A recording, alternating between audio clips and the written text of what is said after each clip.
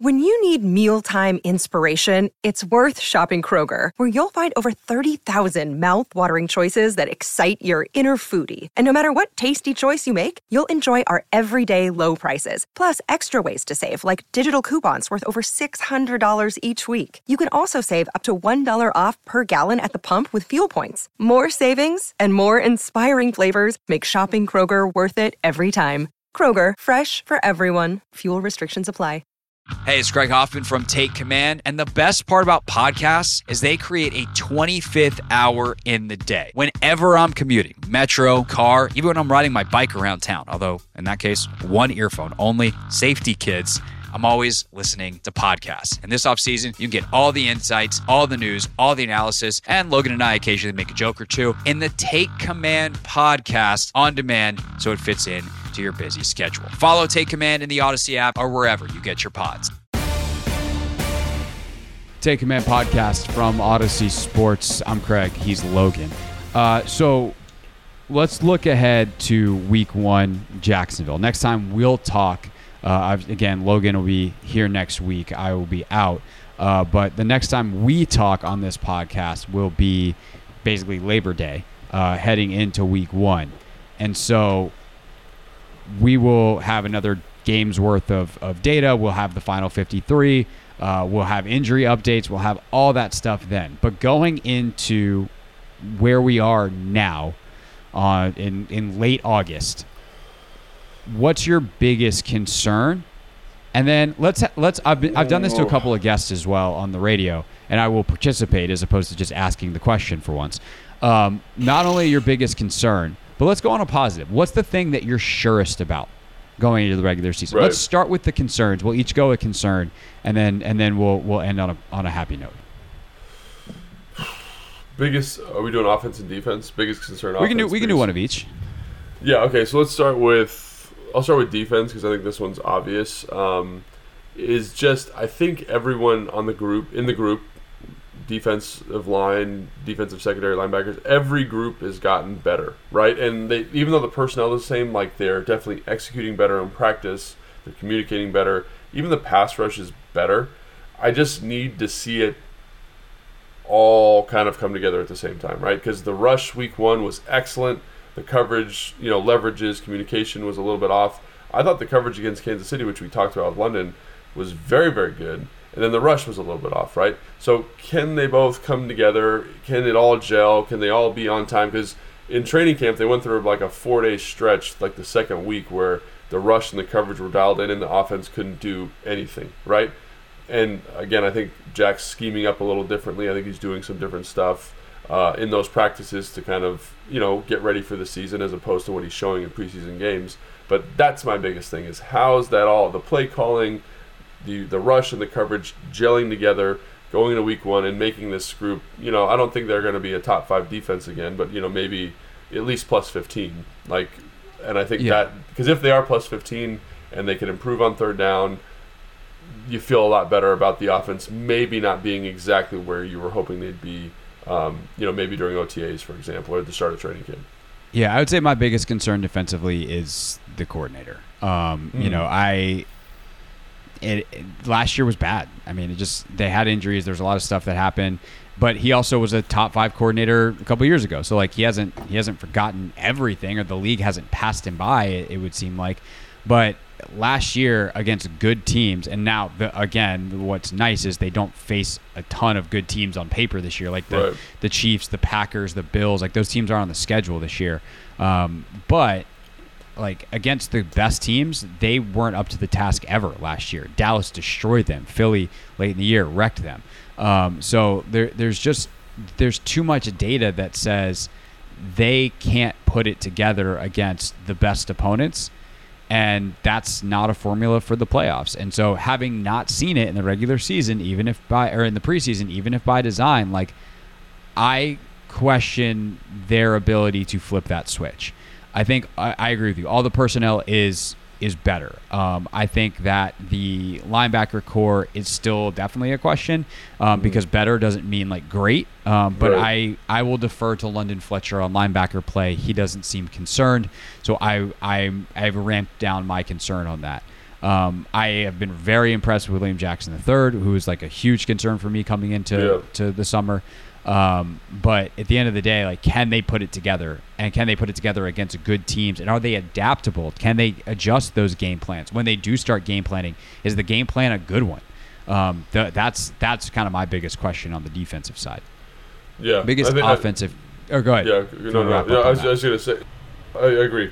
No need to elaborate. All right. Offensive, biggest concern, and then we'll go to the positives. I mean, it's so hard to say because we're keeping this close to the vest, but to me, again, like, I think Scott's a smart dude, but I want to see what this offense looks like with Carson Wentz at quarterback. I want to see this vertical passing game, this ability to push the ball down the field to open up the stuff underneath, because that just hasn't shown up even really in training camp. So if you have a vision for this offense, like, what is the actual vision? And I trust him. I trust that he's got a vision. He's a smart dude. He's been around for a long time, like we already talked about. But that's my concern, is that I haven't seen the vision that he's described or that Ron's described. So, like, I guess my concern is that actually the vision? Is there actually a vision, is my question. And because right now there's been no data to support that. And I think in conjunction with that is, can we get Carson Wentz playing on the positive side of his variance? Can he be more consistent? All those things. And I think that kind of ultimately stems back to coaching and play calling. And so I'm going to say it's Scott, but maybe not. I trust Scott, but again, I just haven't seen this new offense with Carson, and an offense that exploits all the playmakers. And I'm just hoping that's because they're keeping stuff tight to the chest. Yeah, that's kind of my thing as well, is like, I've had questions since they acquired Carson of whether or not he was the right fit for this offense. Right. And considering we haven't seen it yet, I kind of still have that question. It's like, you have a vision for what the offense should be. You got a quarterback that, from a trait standpoint, theoretically can execute that, but that's not who he's been.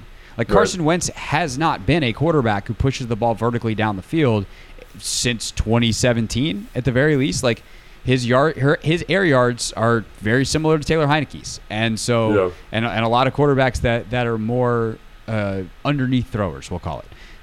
And that's not always indicative of not having success, but it also doesn't fit the vision of like what they want with the personnel that they have and with what they're claiming to want from a schematic standpoint. Like, they got the one like mid-level crosser to Terry on the sliding catch, first play of the second drive. Like, I want that more often. I want the high crosses to Jahan Dotson. I want those deeper shots down the field to your tight ends, to getting J.D. McKissick and Antonio Gibson out in space. Like, I want that offense to be there, but in order to do that, like, you need a quarterback who can see it and throw it with precision to let guys run after the catch as well. And like, that I don't think is Carson Wentz. Or I have questions. I shouldn't say that isn't Carson Wentz. I don't think that is consistently Carson Wentz.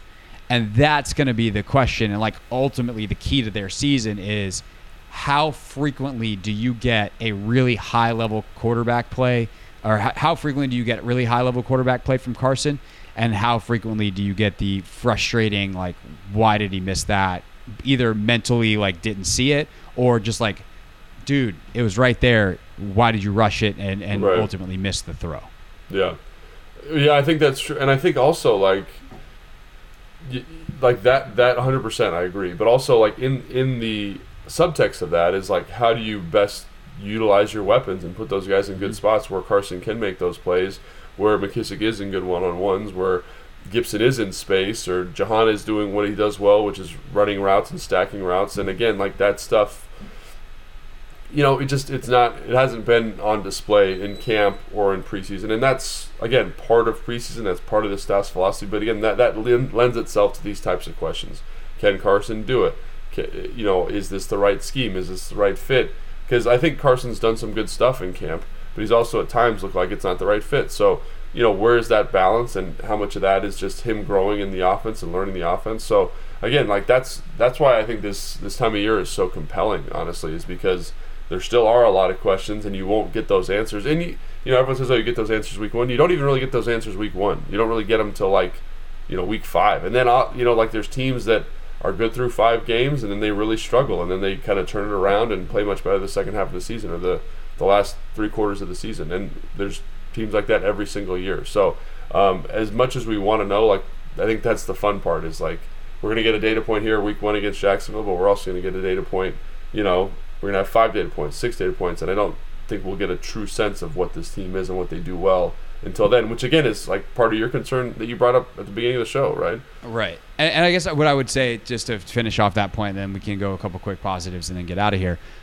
is that like there is no such thing as a finished product because, when you say like, oh, we'll evaluate it 5-6 weeks in and then like, okay, well by week 8 they're playing great. Well, it doesn't mean that they're going to play great through the rest of the regular season either. True. We saw that last year. They go on the 4-game winning streak in the middle of the year, then all of a sudden so, whether it's injuries, whether it's bad matchups, whether it's suspensions, COVID, like there's a million different reasons why that can change. But I do feel like sometimes we're on this search for like, what is this team? And when the answer is inconsistent, sometimes we're really bad at being like, this team is inconsistent. Right. So who knows on a week-to-week basis? And I kind of feel like if you ask me, like this isn't fun, but like if you ask me like what is this team going to be, I would probably tell you inconsistent, which is going to be frustrating. It'll make for great podcasting and great radio trying to figure it out, but it's definitely going to be a frustrating thing. Of course, in order to be inconsistent, you have to have good moments. What are the things? We can start again on defense. The thing that you actually, I'll start. I'll go first on this one instead of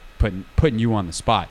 I think Montez Sweat is going to have a monster year. So positives on defense. Like he showed it against Kansas City.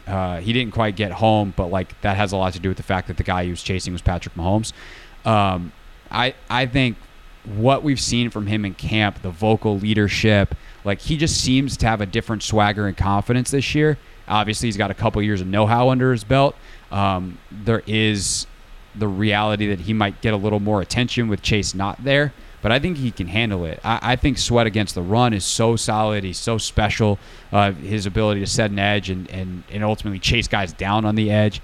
I think Montez Sweat could have a monster. We're talking like 10 sack. For a guy that's not necessarily known as the pass rusher that like Chase is, I think he could have like a 10 sack monster kind of year. Yeah, I agree. I think that's totally right. And I think you're just going to see him get more productive because I do think Jack has not shown a lot of single package in the preseason. They haven't showed a lot of 5-man blitzes. And I think when you can ensure those one-on-ones for a guy like Montez, like he's going to be productive. Same thing with John. Same thing with Payne. And even like Casey Toohill has flashed a little bit as a rusher, and James Smith-Williams has flashed as a rusher. So if you can ensure one-on-ones for that group, I think you're going to be in a really good spot. And I think just kind of generally, like I'm not going to highlight anybody in particular, but I think the personnel on defense is something that I think is a positive, right? I think Jamin is turning a corner. He's looking more productive.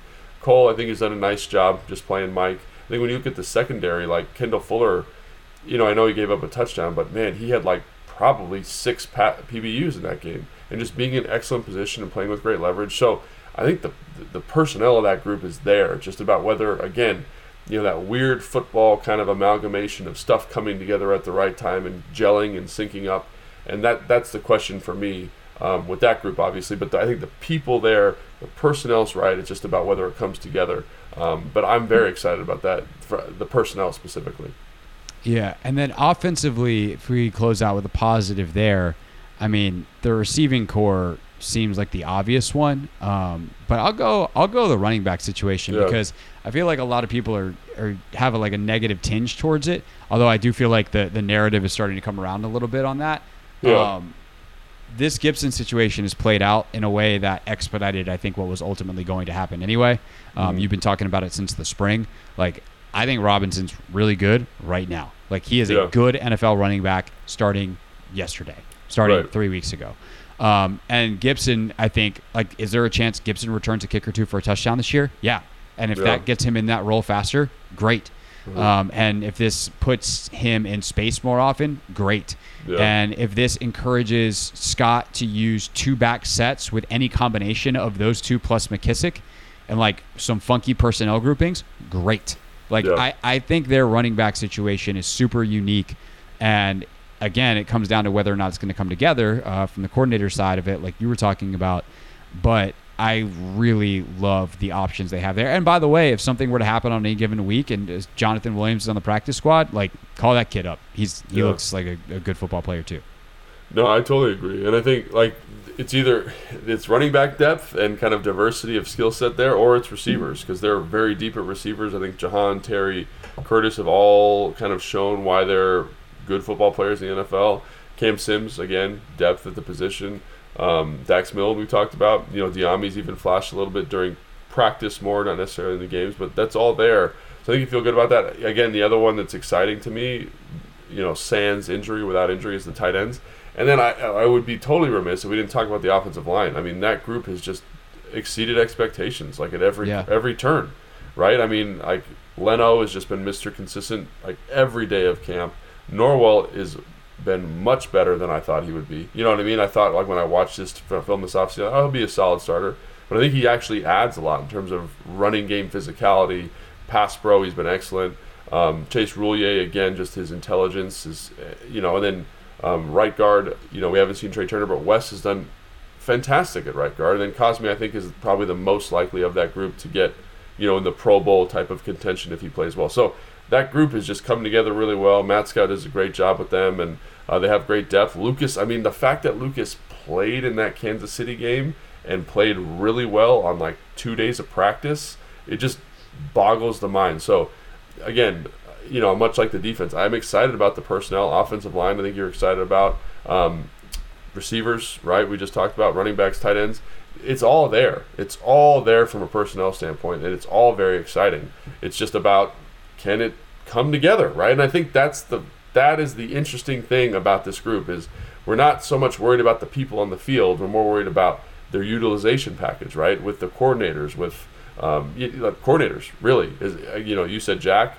I'm worried about Jack. I'm also worried about Scott. Like, just how it comes together, and, like, they're a big part of that. So, yeah, definitely. All right, that's it for the pod for this week slash for today. Back on Monday, Logan and likely John Keim.